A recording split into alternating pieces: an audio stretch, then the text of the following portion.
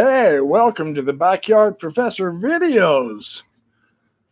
I have to get back into my office.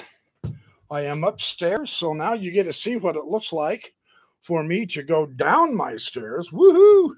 I should go outside and show you my yard. Ooh, take it easy, careful, careful. There you get a good close-up shot of my science library, a little bit of it. There we go. Yeah, baby.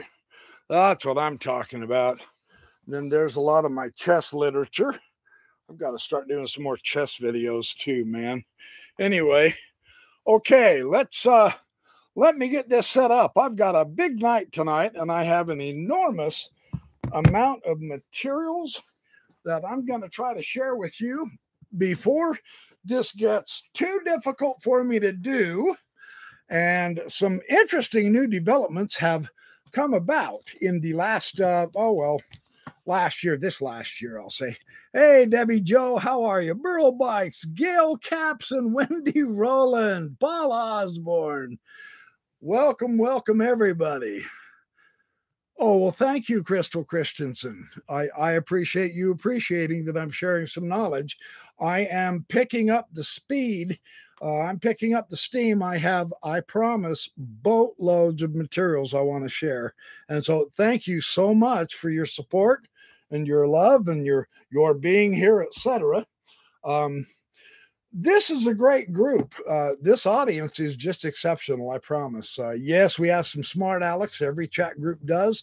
We have some extremely knowledgeable people. Paul Osborne here is extremely powerful with the Joseph Smith Papyri and the Book of Abraham and the Book of Mormon and Geography, which I have not forgot, Paul. I do have the Peninsula of Delmarva coming up in some podcasts, I promise.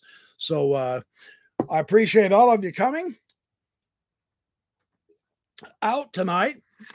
I have an announcement or two or three or 10 that I want to make. In the last, I believe it was in February, this last February, and this is so hard for me to believe because the time just flies by. I presented to the Mormon Esoterica group a lecture on Mithraism. Now, I did produce a podcast of that, and I did upload it as a video. It was recorded on Zoom. The biblical scholar, the world famous biblical scholar, Dennis R. McDonald, attended, and he had some wonderful pointers for me. I was very honored to have him there. And it was a small select group, maybe 11 or 12 of us, a lot of fun stuff, but I shared some ideas on Mithraism. At the end of that presentation, I made a claim about Joseph Smith missing the boat with entheogenic sacrament. And everyone in the group chided me immediately. They said, "Oh, dude, you're out of date. You haven't got a clue. Whoa, hold it. You've got some reading to do." And they turned me on. They said Joseph Smith did not miss anything. You just are not aware of the new research out. And so I was very eager to jump on this. Well, it's taken me this long. Here it is, September now, and I'm finally getting around to this fantastic subject. Not as a means of denigrating Joseph Smith by any measure, not to insult Joseph Smith by any measure. Now, I understand today's Mormonism, and many of the apologists and a lot of the scholars will not like this podcast if they bother to listen to it, which I think they should, but that's my bias. It doesn't bother me if they choose not to. It's all good. Maybe some of you can share, if you know Mormon apologists and have Mormon friends, you can tell them, hey, the Backyard Professor is talking about this subject, and it's really a good subject. I will produce many videos, podcasts on this subject. Tonight's basically a quick introduction to this fantastic subject. The entheogenic origins of Mormonism, a working hypothesis. This was published in the Journal of Psychedelic Studies, 3 number 2, pages 212 to 260, in 2019, brand new material, well, 3 years old, brand new material. Robert Beckstead, Bryce Blankenagel, Cody Niccone, and Michael Winkelman. And Don Bradley helped with some of the research and the contextualization of it and so on and so forth. So that is what I want to talk about tonight and give you my context of how I have come into these materials. Now, in the process, first, let me tell you a new development this week. As you all know by now, I let it out in a horrific rant, which I perceive to be a gross social injustice being done at BYU, a racist approach, a racist event apparently happened, and I jumped on the bandwagon and I really lambasted not only the Mormon leaders, but the Mormons themselves, especially the students at BYU and the faculty at BYU. I was livid about it, and I let them know it in no uncertain terms. You can watch that video if you would like, again, or for the first time, where I absolutely let it out. Apparently, now on further investigation, this event has been a molehill blown up into a mountain. It didn't happen as it was at first announced. And so perhaps there were, well, not perhaps, there were some miscommunications between the press and the volleyball teams. The women volleyball teams were playing, and there were apparently some racist remarks thrown at the black people. One of the black players and her mom came unglued and tweeted about it. We don't know if that's accurate. So far as they can tell now, there was a group of people who were basically in the area of the gentleman who was identified as making those racist slurs, and he was eventually confronted, and he's been evicted from BYU athletic events now. Well, apparently it didn't happen the way I thought it did. So I jumped the gun. I prejudged, and I was at fault. And so I wish here to, in all sincerity, offer an apology for my rant to the Mormon leaders. I want to issue an apology to the Mormon Church itself. I want to issue an apology, a sincere apology to the BYU students. And I want to apologize for anyone who was offended. I did prejudge hastily based upon historical precedents of former racism in Mormonism. And there still is some issues involved in that I won't get into tonight. But I also saw that the way Mormonism treats minorities has sometimes brought in an enormous amount of friction. The LGBTQ community, for instance, and of course, the male versus female, etc. I'm not going to get into any of that. I jumped the gun and I prejudged, and I was very harsh. And for that incident, that misjudgment on my part, I do apologize. Now understand, you know very well where I come down on some social issues, and I always will, because I felt there was an injustice performed. Therefore, my judgment was hasty, and I was wrong. I have egg on my face, so take it off. Let's have some scrambled eggs. I got bombarded with eggs. However, I will never not stand up for social injustice, just so you understand. So I do want to sincerely get that out of the way. I understand there are still ongoing investigations. It may be partially where I'm correct. For the most part, apparently it didn't happen the way it was said. And so that's just the way it happened. And so now I want to get on to the next part of my presentation here. I'll man up and say, hey, I was wrong. And nothing to hang my head about. Although there are some who want to throw stones at me back and say, yes, you self-judgmental prick and all that jazz. Go right ahead. I probably deserve it. Truly, it's all good. I can take it. I've got a thick skin. I used to be a Mormon apologist. Now I am a truth seeker. And so I have retained my thick skin. Now, on to the main subject with which I want to focus on tonight, which I believe is an exquisitely fantastic subject. I can do no more than just, oh, well, thank you, Debbie Joe. That's very kind of you. Well, thank you, Elisa. I do too. So, oh, well, Gail, you guys are way too kind. All right. Well, anyway, understand one thing. I am going to now provide a very serious disclaimer here. And I need this understood fundamentally at eye level here. In the pursuit of the historic interpretation here of the use of hallucinogenic mushrooms, they're called entheogens, which means the God within.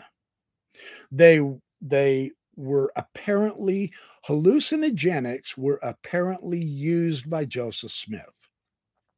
I'm going to share the historic evidences, the implications. I'm going to open the idea to you. I in no wise advocate the use of drugs. I want that crystal clear. I am not saying that because Joseph Smith did this, that we all have to do this or ought to do this as well. I am not advocating that. No one in Mormon Discussions, Inc.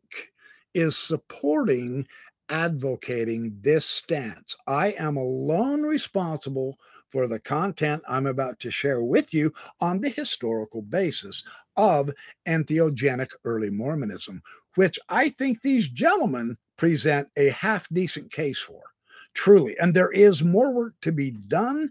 I have talked to a few of the authors, and I will pursue some of my further studies simply because I've read materials, and they have too. They did not include all of the materials. Of course, you can't. The subject is gigantic right now. But I have read materials that they haven't, and so we're going to kind of look into some materials here.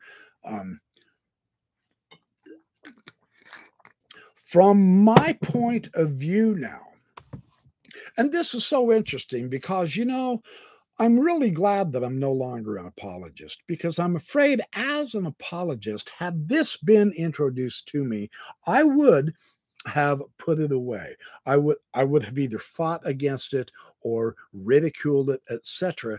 And I would have missed appreciating a new angle in the life of Joseph Smith and in my understanding of the way that early Mormonism actually rose so powerfully and so influentially, almost as it were overnight. And how was it that so many tens of thousands came flocking to this brand new sect when there were lots and lots and lots of people in Joseph Smith's era and geographical range who also had visions, they began churches, etc., but they didn't succeed. This particular explanation helps me appreciate on a different angle than I have ever before considered why Joseph Smith did succeed, why early Mormonism made it.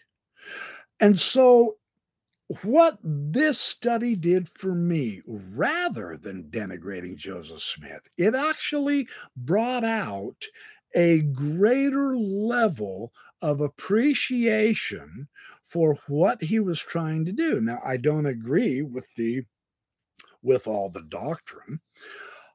I am one who, and I know this is somewhat anomalous. I'm well aware of that. I'll own up to it. Yeah, because I'm still working my way through all of this stuff. But I am having trouble now seeing the today's Mormonism having any kind of connection to Joseph Smith's Mormonism. And I'm not going to lie to you, my bias is all in favor of Joseph Smith's.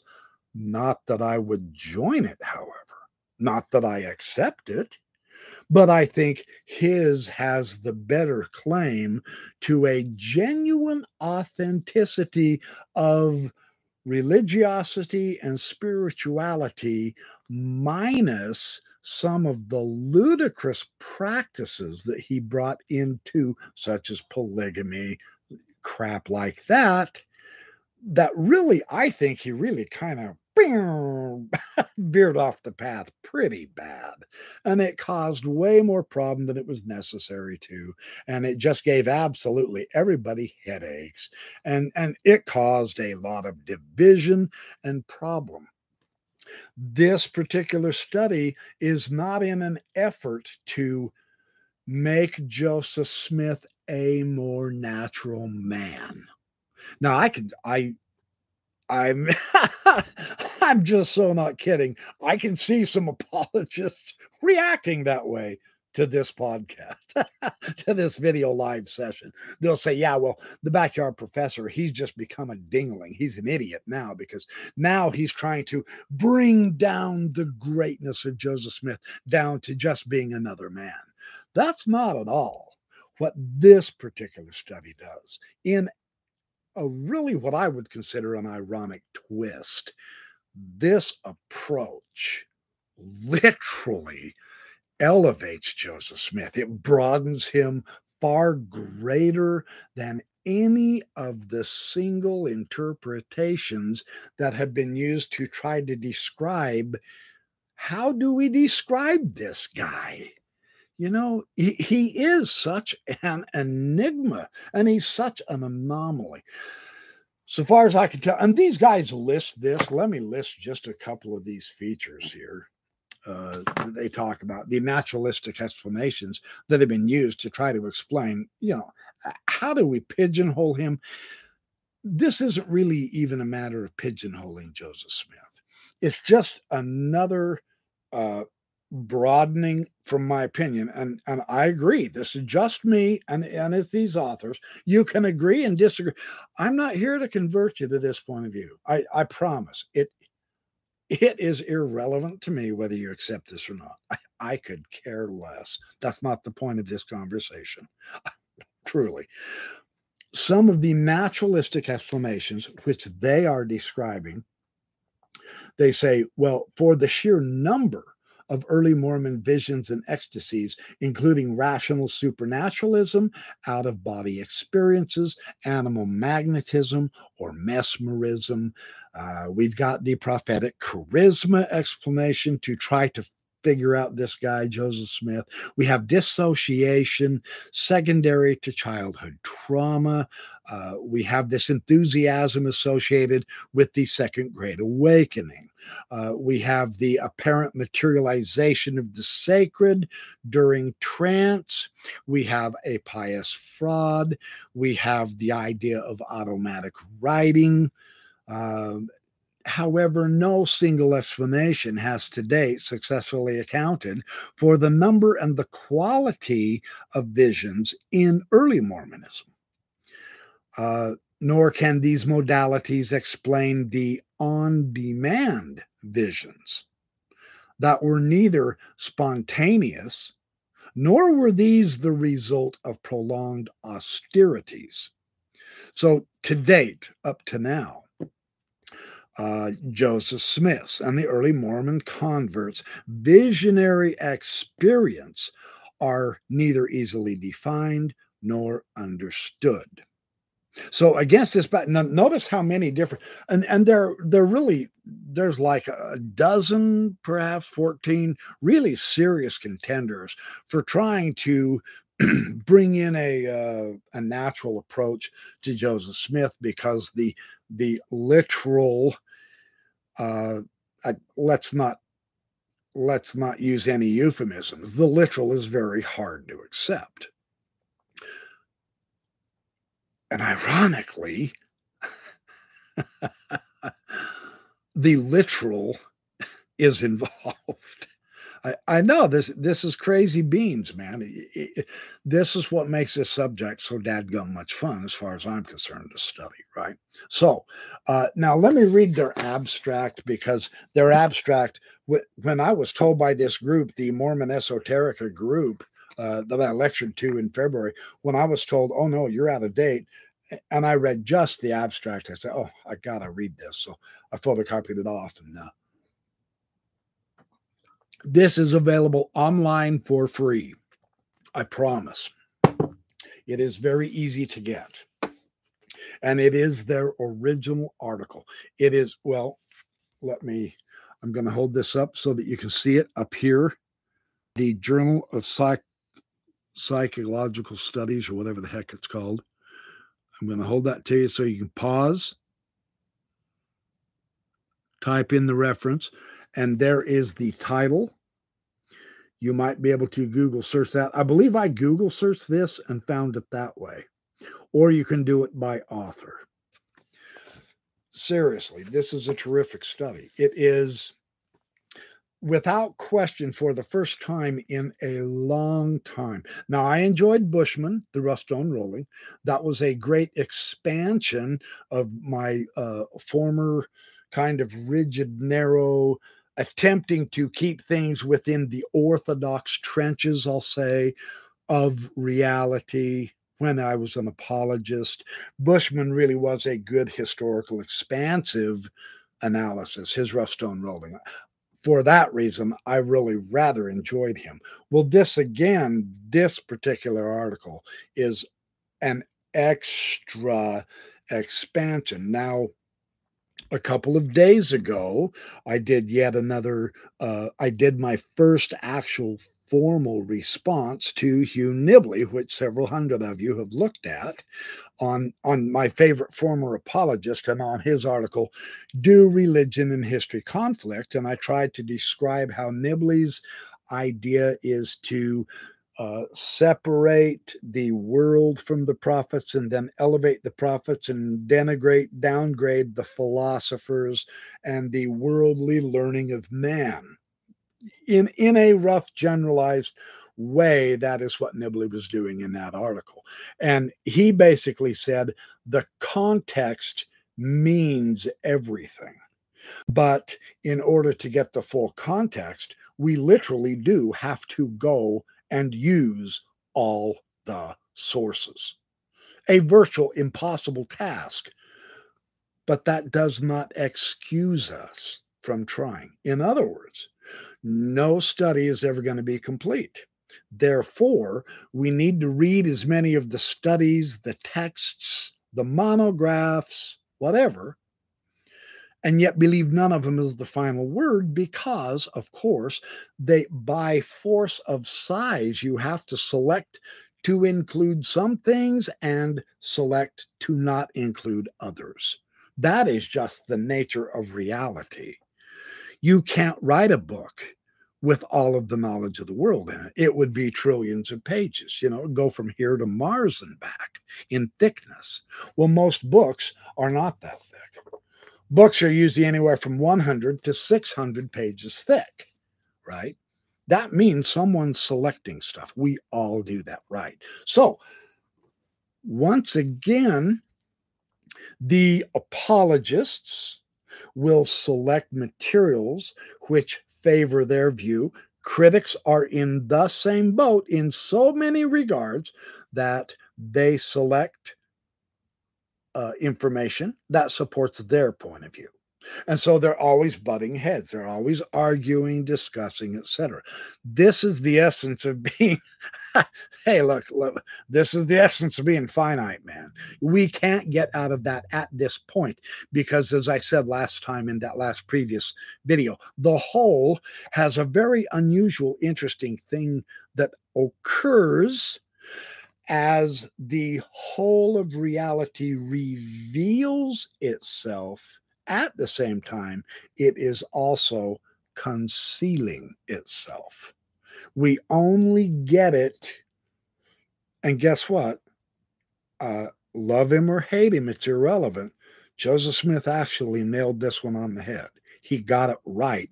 And I believe in giving credit where credit's due, sincerely, when he said it really is a line upon line, precept by precept way that we humans learn. That's no joke. Any of you who are auto mechanics, I promise you didn't one day wake up as a 14-year-old teenager and want to take shop auto in high school and all of a sudden become a mechanic after the first semester. I promise, I know you did not do that. Go become a professional mechanic. You took years and years of school, perhaps. Some of you might have just simply learned at your father's mechanic shop. And you went through many, many, many, many hundreds, if not thousands of cars with the many, many thousands of problems first, step at a time. Before, you learned how to change a flat tire before you learned how to rebuild a carburetor. I promise you're not going to be able to lie to me and say, no, that's not true. I was a full-blown professional auto mechanic automatically. No, nobody is.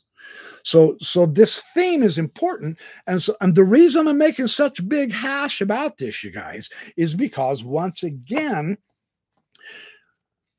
from my opinion, from my point of view, the apologetic strategy, the apologetic method of finding materials that, Stephen D. Ricks, I did a video on this also.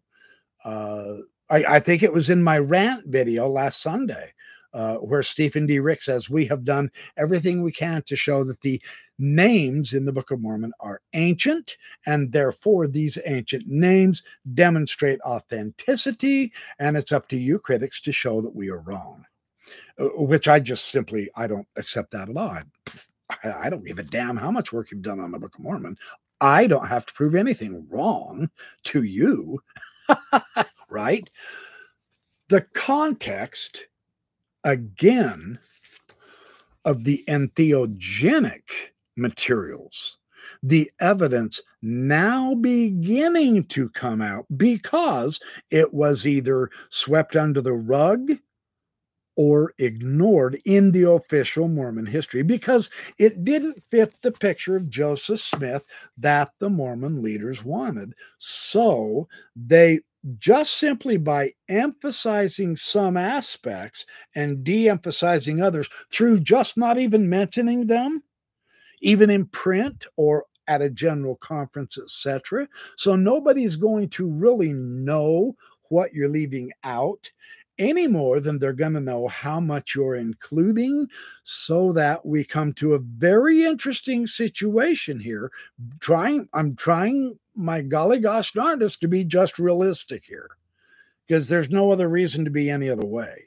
I'm not trying to convince or convert anybody in any of my videos. I'm just sharing where I'm coming from now and what I'm doing, and basically what I'm trying to do to overcome my gross ignorance, which I can't totally do, but I can overcome a little bit of it. And I want to share the exciting journey that I'm having with all the rest of you, because a lot of you are having this same journey. The idea is none of us are ever going to have the full ability to grasp the full context of who Joseph Smith was through our own studies.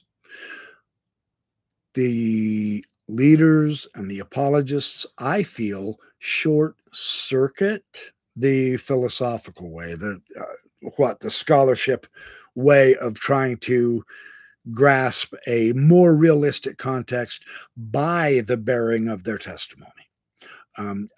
I called it cheating in my other video. I'm not trying to be antagonistic. I mean, I do enough of that, and I really shouldn't, but it's cheating. I honestly can't see it any other way, you guys, because when you start to bear your testimony that the Holy Ghost has testified to me that this story is true, that story can't actually give us the full context. I mean, the story of Joseph Smith's first vision would take a missionary if they were trying to do justice to the first vision. If the church itself was going to try to do actual justice to all of the information, not only in all the various accounts of the first vision, but try to give the spiritual intent, the spiritual meaning, Joseph Smith's understanding of its significance, the early Mormon followers of Joseph Smith and their understanding of the significance of this first vision, the relationship of the first vision with the priesthood, with the Book of Mormon, with all kinds of, so with all of the other later visions that ended up being correct doctrines that were published in the Doctrine and Covenants. If we were to try to do justice to the full first vision, missionaries would be spending 6 to 12 months, 4 hours a day talking about it to their investigators. And that's just one item, the first vision. That's just not even feasible, right? So we know every article, every book, every monograph, every talk given, me tonight, I can't give you the full extent of the first vision, nor do I want to tonight, because I have this new entheogenic approach that I want to share with you on this first vision.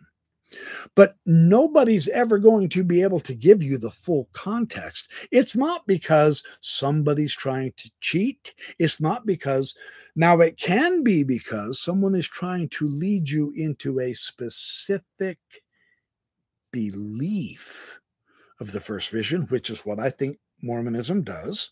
Yeah. And so they're going to leave out, the more controversial stuff. And there is tonight is going to share some serious controversial materials on this first vision. And I don't think the Mormon church is going to like it. I don't think the apologists are going to like it. I'm not trying to be disparaging whatsoever, though.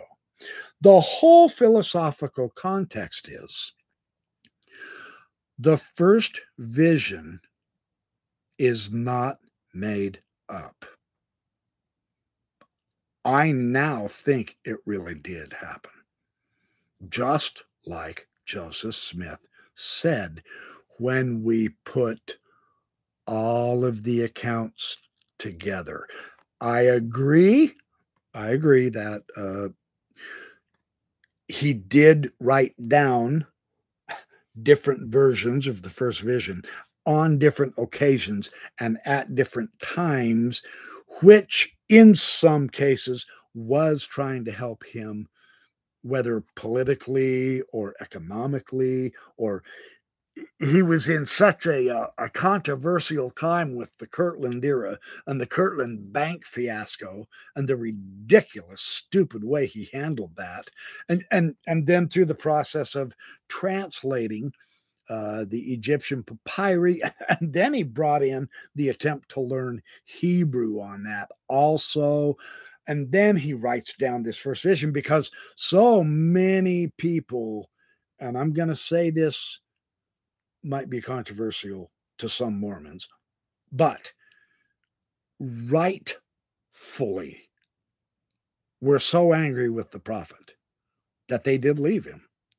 And yes, they wanted to beat the living snot out of him and tar and feather him at a minimum, because they lost everything through this scoundrel, through his scandalous handling of a bank that he had absolutely no business involving himself with. And the people that he surrounded himself with ended up being some of the most heinous perpetrators of crimes, besides his ridiculous stupidity. So it was an ugly situation in Kirtland, man. It was brutal.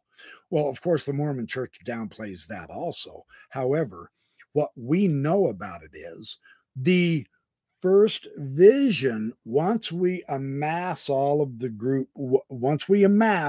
different accounts together, let's, for the time being, just to appreciate this extra expansion. For now, let's just forget about the scandal, the scoundrelness of the various versions of the first vision for right now. Yes, we get it. We know he was less than honest in some of those, and some of the reasons why he wrote them to a select audience, because he was attempting to persuade people to believe something about him that may not have been factually accurate or true. Okay, we grant all of that. I get it. Yes, in fact, I advocate studying that. Let's throw all that to the side for tonight, because this is a significant expanding of what I now see as an actual real experience Joseph Smith, in point of fact, realistically had. And he wasn't just conning people about it, but it was the way he went about the secrecy at first, 12 years, or is it 14, something like that, before he told anybody, hardly. Yeah, he told the minister and he got ridiculed and all that. We understand that. But really, truly, most of the Mormons had never heard about any of this for a long time until after. What they knew about was the Book of Mormon. And it surprised a lot of the early brethren when, what? You saw God and Jesus in a first vision? What? This is the first time we've been in the church for 8 years and you've never talked about this. And sure, he was trying to reinforce and re-enhance his prophetic authority. I get all of that. Let's put all that to the side for tonight so that we can study this from the hallucinogenic end of things, because this makes very interesting sense that other explanations don't include. And that's why this study turned me on. So let me read the abstract. Historical documents relating to early Mormonism suggest that Joseph Smith employed entheogenic infused sacraments to fulfill his promise that every Mormon convert would experience visions of God and spiritual ecstasies. And the interesting thing, now again, in light with this entheogenic study, they actually did. Now, it's one thing for Joseph Smith to say, hey, look, I've had these visions, these magnificent visitations of heavenly beings, etc., and so can you. But they're not going to fake that experience just to please Joseph Smith, because their neighbors were persecuting them. They were losing tens of thousands of dollars of property, being chased from city to city. Joseph Smith kept putting their sorry, lazy butts to work, building all kinds of cities. Yeah. Well, someone's not going to fake the fulfillment of the promise of this kind of visions unless they too had them. And they weren't faking it. Now this brings in, this is crazy. I know. It sounds like I'm defending it. In a way I am, because historically, this particular explanation, the entheogenic, the hallucinogenics, now actually begins to make much better sense, not only of Joseph Smith and early Mormonism, but of the fact that so vastly many of his followers also had those experiences, which didn't happen in any of the other churches around him. So what the hell is going on? How did Joseph Smith pull that one off? And the astonishing answer is spiked sacramental bread and wine. Wow. That's a bombshell. Let me keep going. This is what is so fascinating. And it began with his hallucinogenic first vision. Here's the thing that we really need to understand, according to these guys now in this study. The hallucinogenic experience does not make it lesser than reality, because everything that happens in our brains is chemistry. Our own morality, our ability to interact with others, dreaming, etc. It really does all happen in our brains. Just because our brains are enhanced with drugs doesn't mean that it's a less than real experience.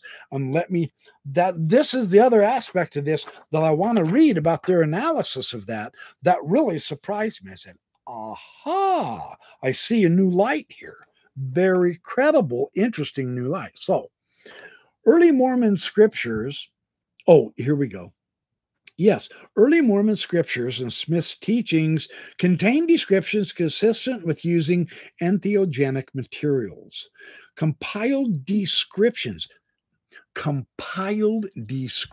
of Joseph Smith's earliest visions and early Mormon convert visions reveal the internal symptomology, the symptoms, and the outward bodily manifestations. There are certain ways that the human body is going to react when you ingest certain kinds of mushrooms, or else you ingest the ergot infested rye grains, etc. Your body will do certain things. These are accurately described in early Mormonism when they had their visions and experiences. It's not something you fake. It's something your body and brain and chemistry does when you're under this kind of an influence. Now, this is interesting. Okay, let me keep going. And those outward bodily manifestations consistent with using an anticholinergic entheogen. Due to embarrassing symptoms that were displayed associated with these manifestations, and especially at Kirtland, Smith sought for psychoactives with fewer associated outward manifestations for the later times, such as in Nauvoo, in the temple in Nauvoo.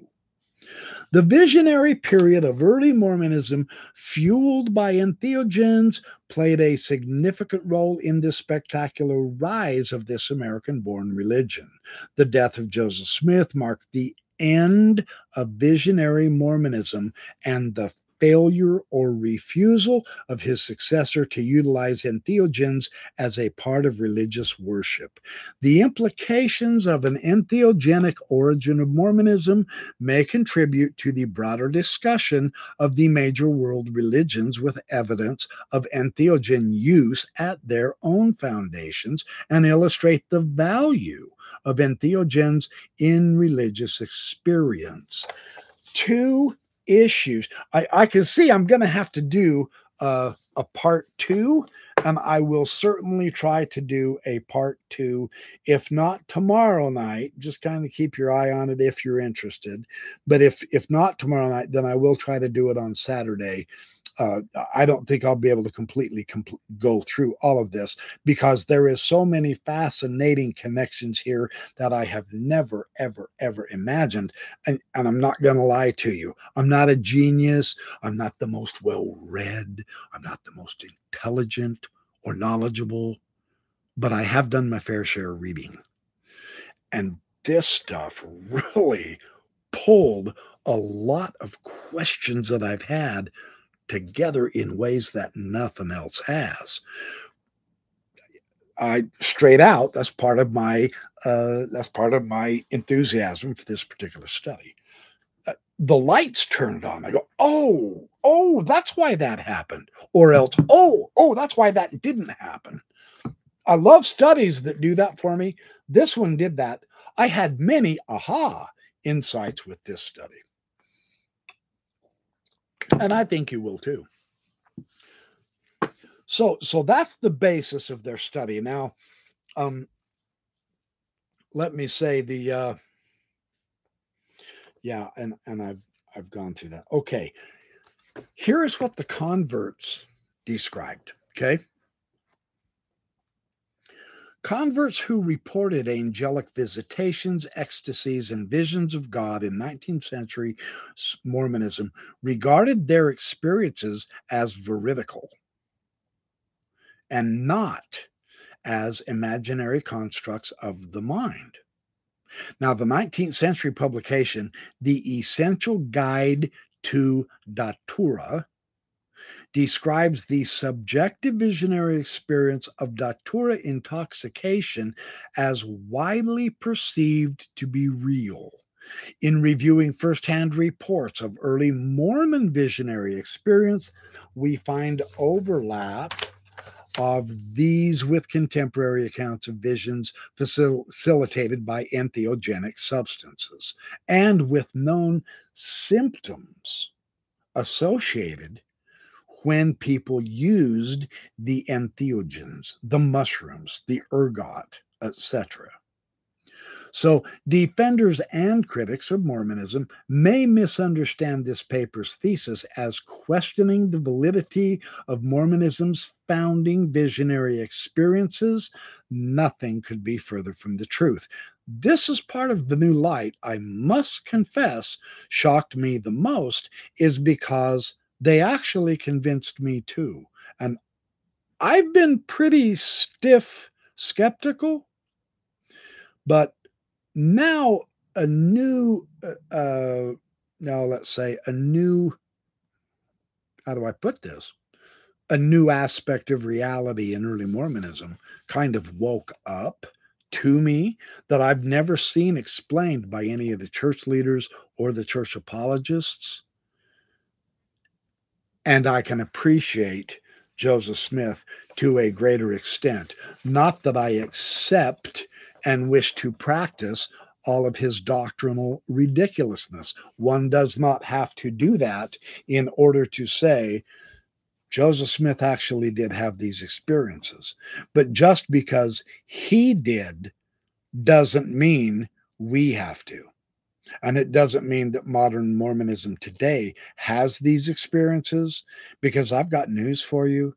Nobody since Joseph Smith day has been this way. You know why? Because they quit using entheogenic substances. I mean, it's that simple. I have actually wondered that. Where did all the gifts of the Spirit go? You know, the one article in the Ensign, can't remember who did it, demonstrated that there were like 38 different known biblical personalities and religious people from antiquity that visited Joseph Smith. 38 of them. You know, Moses, Elijah, Enoch, Noah, Abraham, Adam, Eve, the serpent, etc. Nobody else had anything like that. Why was it so absolutely lopsidedly, overwhelmingly available to Joseph Smith, and then all of a sudden, nothing, just dark? Everybody was cruising on Joseph Smith's experience. Everybody was cruising, coasting, as it were, on Joseph Smith's doctrinal knowledge and understanding and interpretation. Yeah, they love to say, well, we're living prophets too, just like Joseph Smith. No, they aren't. None of them even approaches Joseph Smith's stature as visionaries or any of the early Mormon converts. The early Mormon converts, you guys, had vastly more visions and spiritual experiences and visitations and powers than any of the following prophets. Prophets after Joseph Smith. That's pretty amazing. And it's all based because of the use of entheogenic substances. According to this study, to me, that begins to open up some light, a better understanding that answers very difficult questions that I have had my whole life on this subject. It's fun to learn, I always say. Praise to the man who communed with Amanita Muscara, right? And here they describe all human experience and insight emerged in the chemistry of the brain, including the achievements of mathematics, science, epistemology, and even morality. To explore how brain chemistry was involved in Joseph Smith's religious experiences and those of other early Mormon believers, and whether entheogens facilitated those experiences, is not to question the spiritual validity and power of those experiences. But what this does now is it illuminates how such compelling experiences were accessed then and draw implications for how they may be accessed now. If the preponderance of evidence leads to the conclusions that entheogens facilitated, that is, helped out, many of Joseph Smith's visionary experiences and those of many of the early Mormon converts, then another oddity of the rise of Mormonism is finally explainable: the dramatic decline in reported visionary experience after Joseph Smith's death. I actually think that's one of the most powerful explanations I have ever read for that decline, is what these gentlemen say in this paper. And that was partly what got me actually rather excited. One, it historically actually makes phenomenal sense. Historically and actually directly physically. Because there are physical changes. Now, this is just based on what I've read. And I've read a lot of Carl Ruck and Brian Murarescu and Peter Kingsley also, who conclude that the entheogenic use, this is the book I talked about in the Mormon Esoterica group back in February, on Mithraism and the mushrooms, and how these tamed European civilization. Very interesting. So I've read a lot of Carl Ruck. I've read a lot of Brian Murarescu and all that. The theme is they had these vast experience, the miracles in the Bible, the Eucharist of Jesus. Some of Jesus's teachings are shockingly obvious once we begin to recognize what are the symptoms of using this stuff based on past descriptions, and everything matches what Joseph Smith said about his visions. It's not something you can fake, because there were other witnesses with Joseph Smith in Kirtland and in Nauvoo, right? He didn't do this just by himself. And their experiences were also gone through together in small groups with Joseph Smith. After he promised them, he said, okay, now we have to prepare, and then you will see visions just like I do. And the thing is, they did. But they also went through the same bodily experiences that people all throughout history and descriptive of those experiences also went through.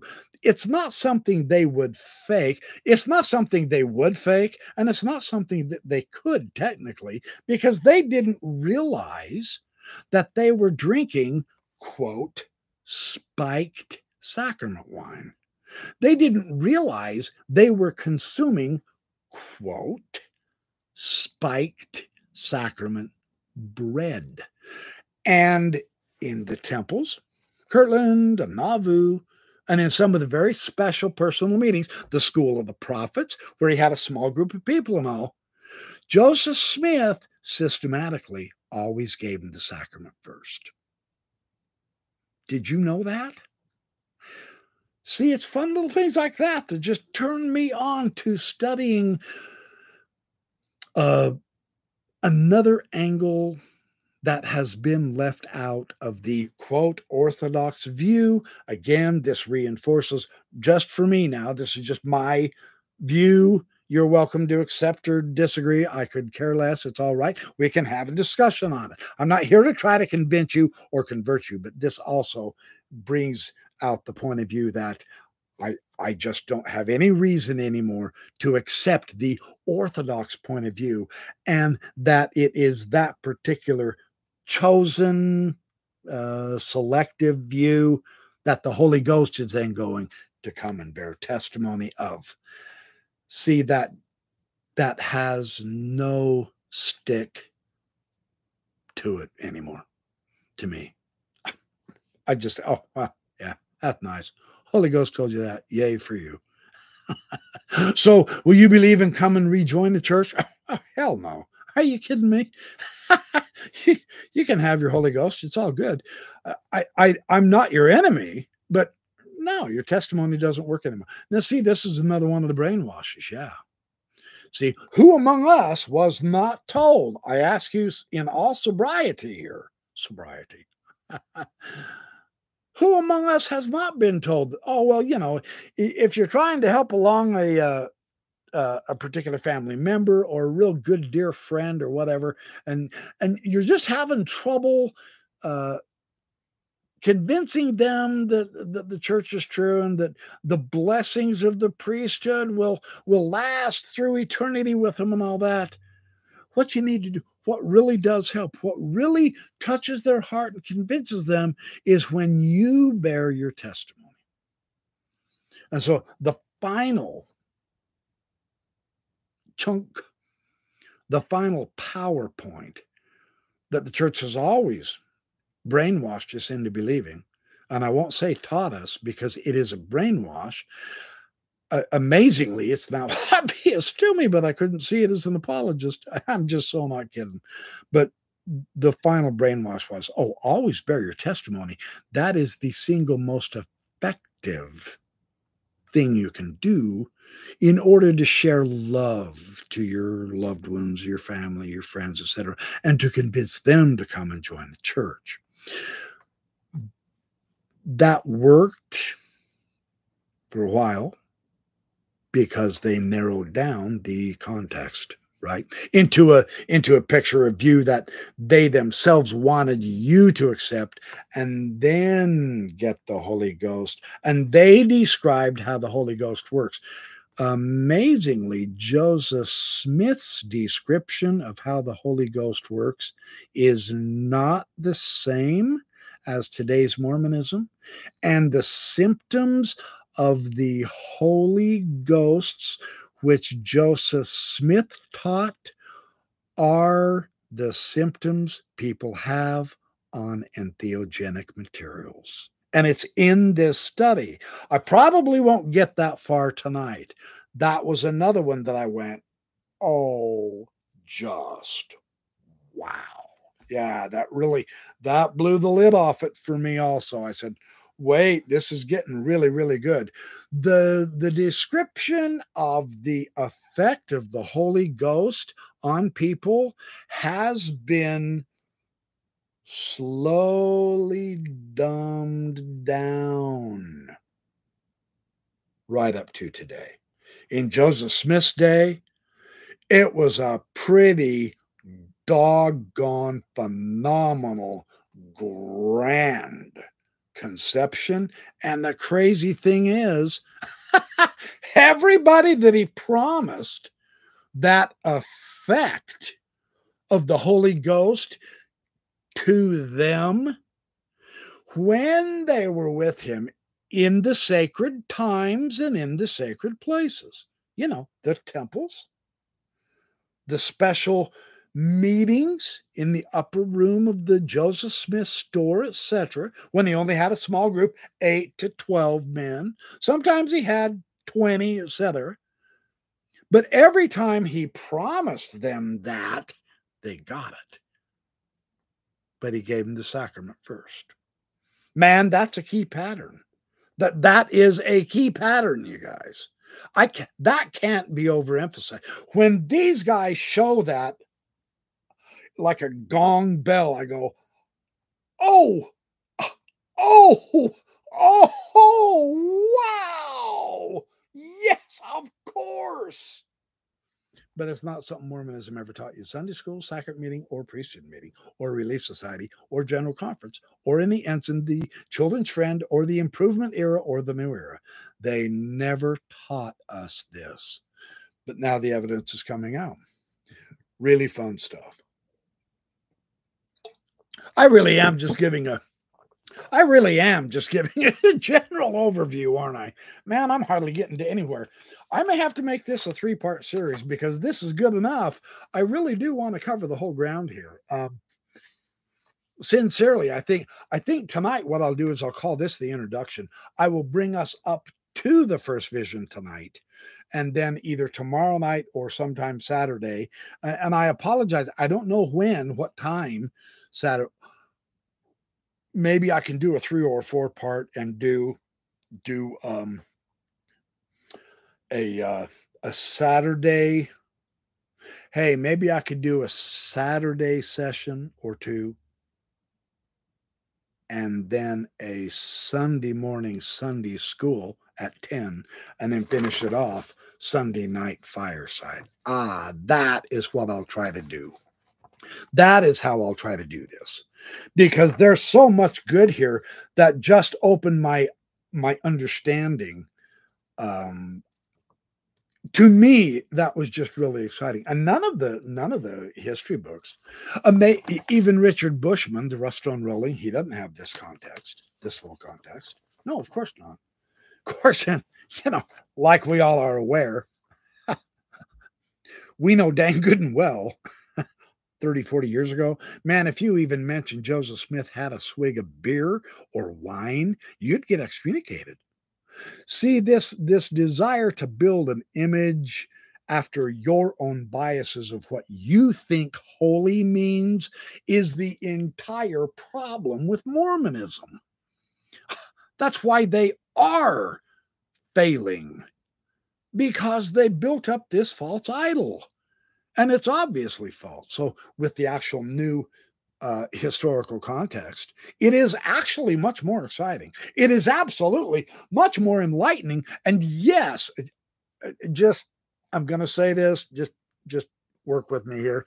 It is more spiritually fulfilling, not because we have to be Mormon, not because we have to believe Joseph Smith's a true prophet, but because the experiences that he is describing are actually very real. They were also described by his early Mormon converts, and they are continually being described all the way up to today by users of the entheogenic substances. Those have never gone away. There is a decided pattern, and Joseph Smith's descriptions and the early Mormon converts' descriptions of his promises of their experiences, those all match the entheogenic mushrooms, the ergot, the symptoms, the conclusions that they arrive at. Why? Now look, I don't care who you are. My suspicion is, now I'm going to kind of guess here, but let's be realistic again. And this was poo-pooed by Mormon leaders to us as youth, all of you. It was poo-pooed as missionaries. Why didn't I have those magnificent visions like Joseph Smith did? How about Orson Pratt and Parley P. Pratt and Wilford Woodruff? Why don't I get those same experiences to the answers to my prayers like they did? And then comes the old canard full of bullshit stuff modern Mormons teach. Oh, well, you're not worthy enough. Screw that. Look, I'm telling you straight, on the level with you. That kind of guiltifying and denigrating you, your spirituality, etc., your worthiness, sincerely, the easiest way I can say this is just throw that out. That is today's view in order to control you, to keep you going to their stupid, worthless, boring church. And it is a placebo. It's not the real thing. I mean, the difference between today's Mormonism and Joseph Smith's, look, we're talking the difference between night and day. And so that question went, well, you have to pray harder. Joseph Smith never taught that. Joseph Smith never had to teach that. There's not once in his discourses, except with Martin Harris as one of the witnesses to the plates. I'll take that back. Martin Harris didn't have the vision, and then he ran off by himself. And then Joseph Smith went after him after the other two witnesses had their. Dan Vogel, very good, describes that in his, that's, I think, in Brent Metcalf's book, that Brent Metcalf edited, The Witnesses. Dan Vogel's analysis of the witnesses is absolutely superb. You've got to read that. Joseph never went around telling people that they lacked the capability, or that, well, it's really not necessary to have that much of a vision. Just have the burning in your bosom. Joseph Smith didn't say that. He told these people, he said, hey, if you'll come to the Kirtland Temple on so-and-so a day and a night, we will yell the Hosanna shout. We will partake of the sacrament of the Lord. We will study the scriptures, and we will get visions. We will have ascensions to heaven. And by gosh, they did. And they said so. You're not going to hear Mormon leaders tell us that today. You go get your temple endowment, and you genuinely will have your ascension to heaven. None of us have had that. None of us. Of course not. The temple endowment today is a placebo compared to Joseph Smith's. Do you want to know why? Because he began the endowment imitating Adam and Eve eating the fruit of the tree of knowledge of good and evil by a sacramental ingestion. And then he went through the fall, the Savior, the creation, and the celestial ascent. But when these early Mormons got to that celestial room, it wasn't just in the temple. It was really their celestial ascent. They saw Jesus, and they saw God, and they talked with Elijah, etc. And they all said so. Well, of course, the critics thought they were a bunch of Looney Tune nut jobs. We have a bad habit of denigrating other people's spirituality because it doesn't match what we expect. We are so normally blasé convinced that our placebo spirituality that we live today is the natural reality, that when the higher reality of the brain opening up to a greater inclusion of far more vibrations than we normally have, when they have their actual ascension to heaven, they're arrested for being dope heads. Now, granted, there's bad drugs out there. I'm not talking LSD and all that stupid crap. I'm not talking about the synthetics, and I damn sure I'm not talking about the pharmaceutical opioids. That's not what Joseph Smith meant when he was talking about the special herbs in the word of wisdom, which were to be used, which would make you wise and give you wisdom and the knowledge of the mysteries. That's in section 89 of the Doctrine and Covenants. You don't believe me? Go reread it. It shocked me how these guys bring that out. I go, wait a minute. Yeah, he forbade alcohol and all that, but he never did herbs. The herbs that Emma herself was utilizing, along with Lucy, his mom, were some of the herbs from the ground that were hallucinogenic. No kidding, man. Avery and Tippett's in that book, Emma Hale, Mormon Enigma, they describe that. These guys talk about that. So I'm kind of giving you, I'm kind of shotgunning this, jumping from subject to subject, just to give you, to pique your interest. I know I promised you I'm going to tell you about the first vision. And unfortunately, I've been BSing this whole time. I apologize. I'm trying to lay the groundwork because this is so exciting and it's so interesting to me. It's so interesting to me because of the comparison between today and Joseph Smith's day. And I'm discovering that it's not so much that Joseph Smith was a charlatan faking all of this religiosity, all of these visions. No wonder it gave him charisma. That's one of the symptoms of a shaman who gets high on mushrooms and has his vision of God in his ascension. Were you aware of that? Truly. No wonder he had so much charisma, and everybody since him has been dull boys like Jack, because all work and no play makes the prophets very dull boys. Well, yeah. Joseph Smith was playing. He was known as what? The cheerful prophet. These hallucinogenics give you a broader aspect of reality, and it gives you a far greater depth of love and happiness. They did, in Joseph Smith's day, describe these and prescribe these to get you off of your depression also.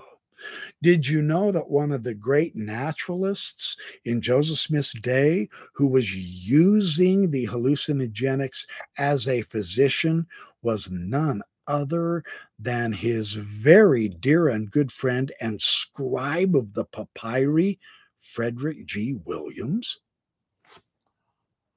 Man, I had never heard that before. These guys have a whole section on Frederick G. Williams that I'm so excited to share with you when I get to that point. Yeah, the Frederick G. Williams. Amazing. You know, all of these little things start coming together and you go, holy Toledo. I don't know anything about early Mormonism. I thought I did, but I don't. Now, D. Michael Quinn, yeah, the early Mormonism and the magic worldview. Now, he filled in a whole bunch of stuff. I agree. Magnificent stuff. But these guys really add another, they're filling in all the seams in ways that just, wow, gives you a real good, a more full picture. So I am excited. I apologize for not giving you the first vision. I said I was going to, and I didn't. So I blew it. I muffed it, throw me off the cliff. That's the way it is. I'll drink to doing this another time. Seriously, I think I'm going to try like crazy to, I will try to do truly, I will try to do at least one good long session on Saturday. Uh, and sincerely, I don't know what time. I'm not sure. It depends on how much I need to get done in other things because I only have the weekends because I work during the week, right? So I will try like crazy to get on Saturday. And I'm not trying to be a weenie and a weasel here to try to get you to watch your computer all dang day just to listen to this idiot. You don't have to catch me on the live session because these are recorded, right? But I will do a session on Saturday. And sincerely, it really could be like a 3 hour session. I'm not kidding. And then I will continue it on Sunday morning at 10 o'clock in my Sunday school. And then now, oh man, you guys. Okay, Sunday morning, I'm gonna say at 10. I promise I'll try to get here at 10. If it's between 10 and 11, please forgive me. I'm not trying to goof your schedule up. I'm not trying to be rude, but between 10 and 11, I'll say. And then Sunday night at 6, uh, I will be. Yeah. Let's do that. Saturday, I'll do a session, Sunday morning and Sunday night. And we'll do this in a 4-part series because there's so much cool stuff. You guys, it explains Joseph Smith and his relationships to the Indians like I've never seen. Absolutely fantastic. There is an explanation of his seer stone in here that will just curl your hair. It's fantastic. It's not anything you've ever learned in church, and yet it really actually fits the actual evidence. It just does. That's how it is. So it'll help us appreciate the actual culture of early Mormonism in a better degree without having to say, I assent to that and I believe in that. You don't have to. But it does help you see a new light that is so encouraging, is so interesting, at least for me, that it does give me joy. And I love sharing the extra knowledge because now Joseph Smith doesn't quite seem to be, to me, such an untouchable enigma. He appears to me to be more realistically an actual human after all. The mythologization that has happened to Joseph Smith from the time he died is it's unfortunate because it distorts the reality to where it really does make Joseph Smith appear to be 100% pure charlatan. I don't buy that anymore. But I also don't buy that he was 100% pure prophet. Not by a long shot. But there is a more realistic aspect that makes better historical sense, better doctrinal sense, better psychological sense.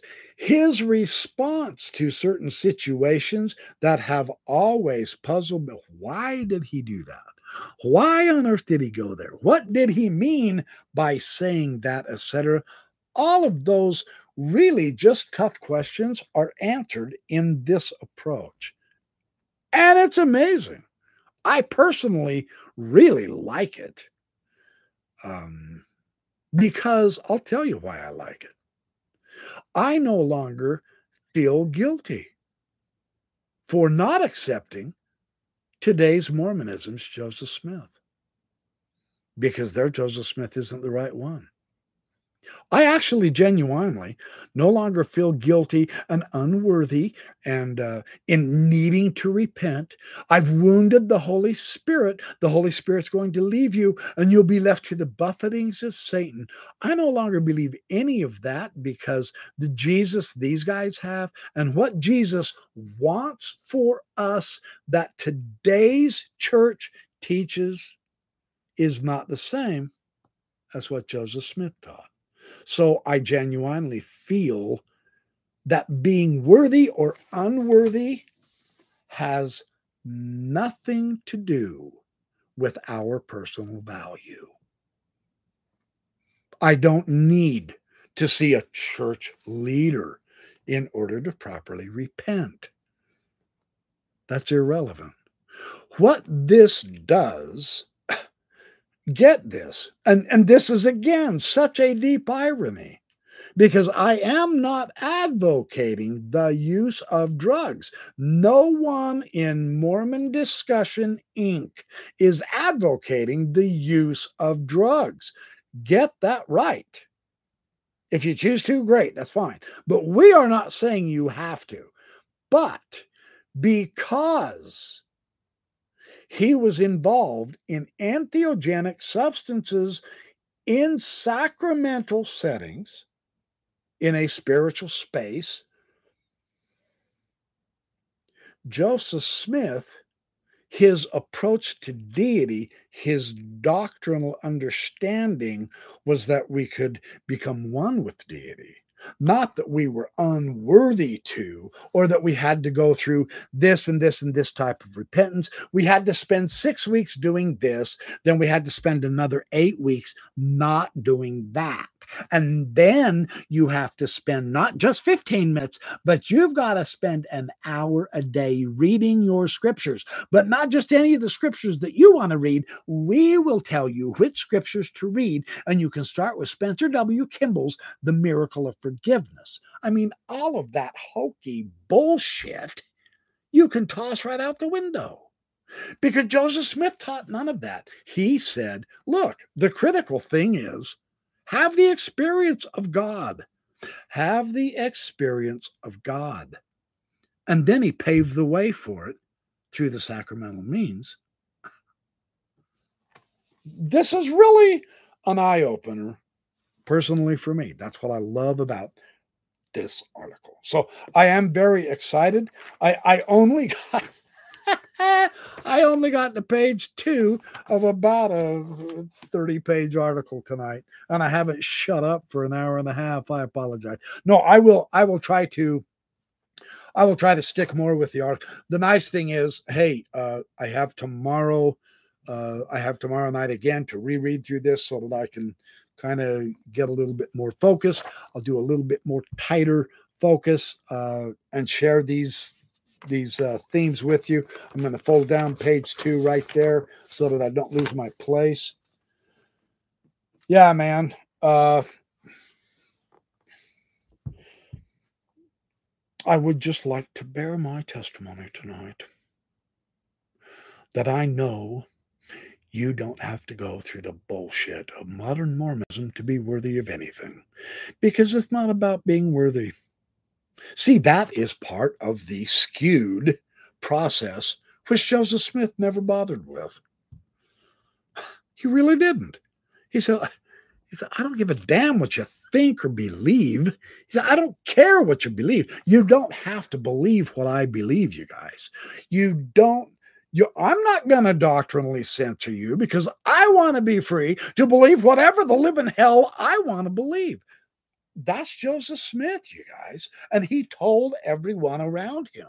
He said, oh, for Pete's sake, don't stop coming around and associating with us just because you have a different belief than the rest of us and you're afraid we're going to mock you or ridicule you. He actually really put the brethren down. The apostles one time, when old Brother Miller or Brother Brown or something was giving an interpretation of the beast of Revelation, and they were getting ready to kick him out of the church, man. And Joseph Smith said, over my dead body, there is no way in hell anyone's going to be excommunicated from the church simply because you have a different belief. Don't be so damn stupid, myopic, and simple-minded.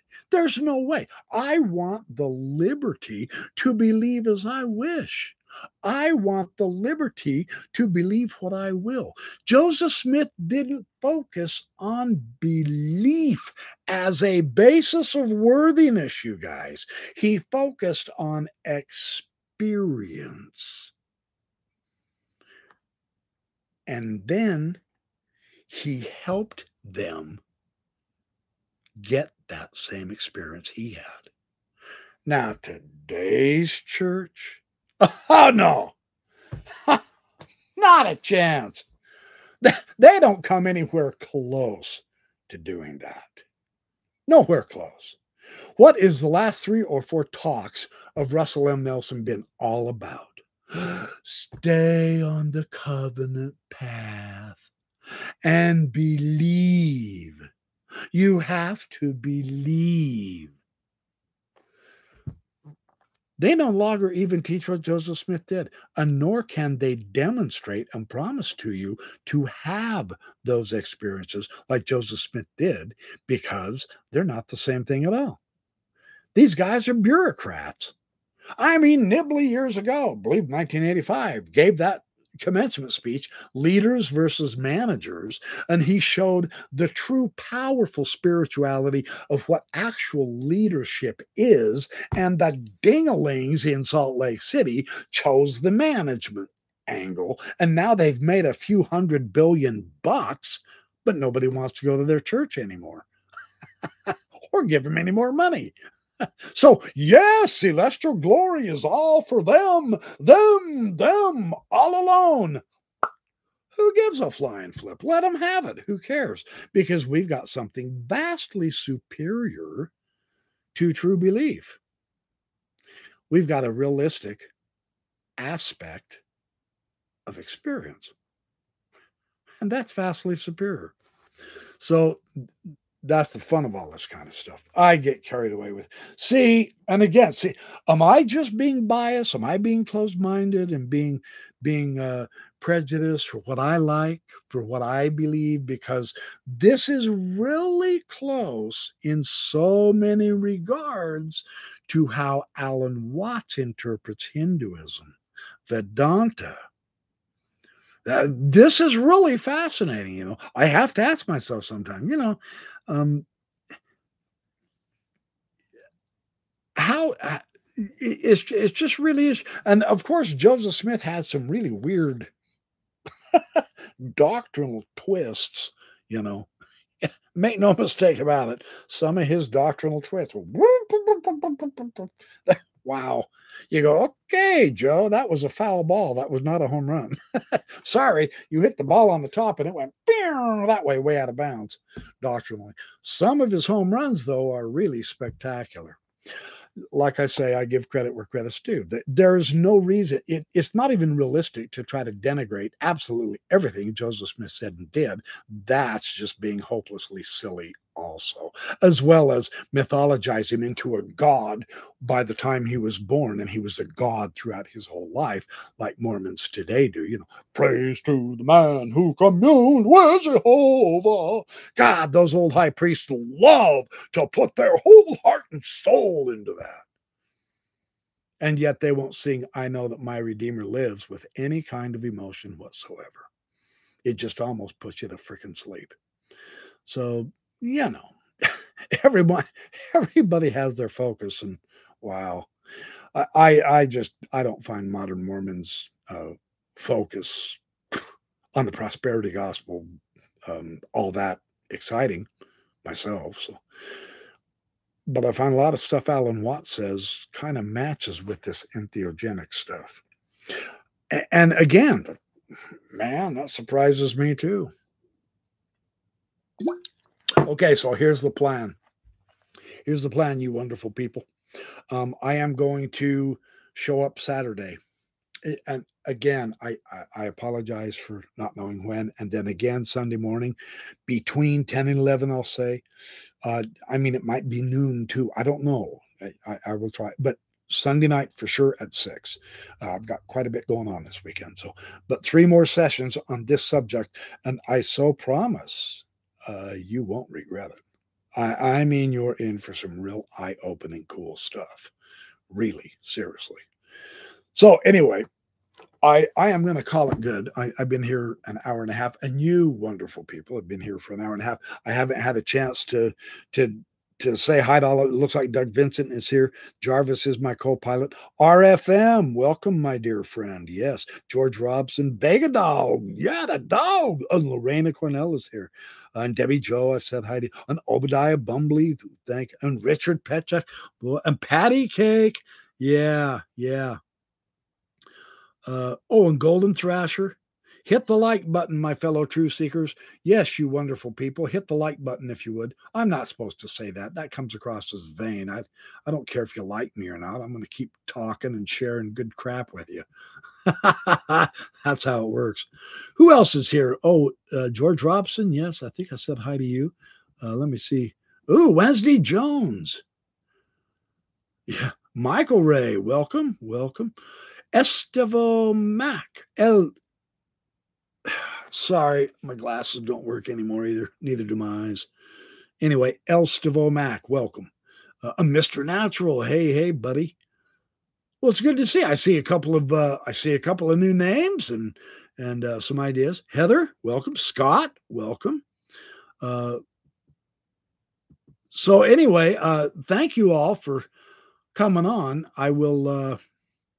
Pamela Marek, Samuel the Lamanite, Jarvis is my co-pilot. I think I've said hi to you already. So I'm very grateful for all of you guys. You're always wonderful. I love this audience, man. I can't help it. I love absolutely everybody who joins us. Don't ever discourage them from joining us. It doesn't matter if they believe like we do or whatever. It doesn't matter if they keep telling you in the chat, oh, I'm wrong, I'm an apostate, the Holy Ghost has left. So what? Everybody's welcome to their opinion. It's all good. I don't mind. Oh, TM. Hey, good to see you. Anyway, I'm just zipping through here. Oh, Pamela Merrick. I don't know if I said hi to you. Anyway, that's one of my habits. I love to say hi to the audience, just to acknowledge you and say you're, oh, Dan Vogel.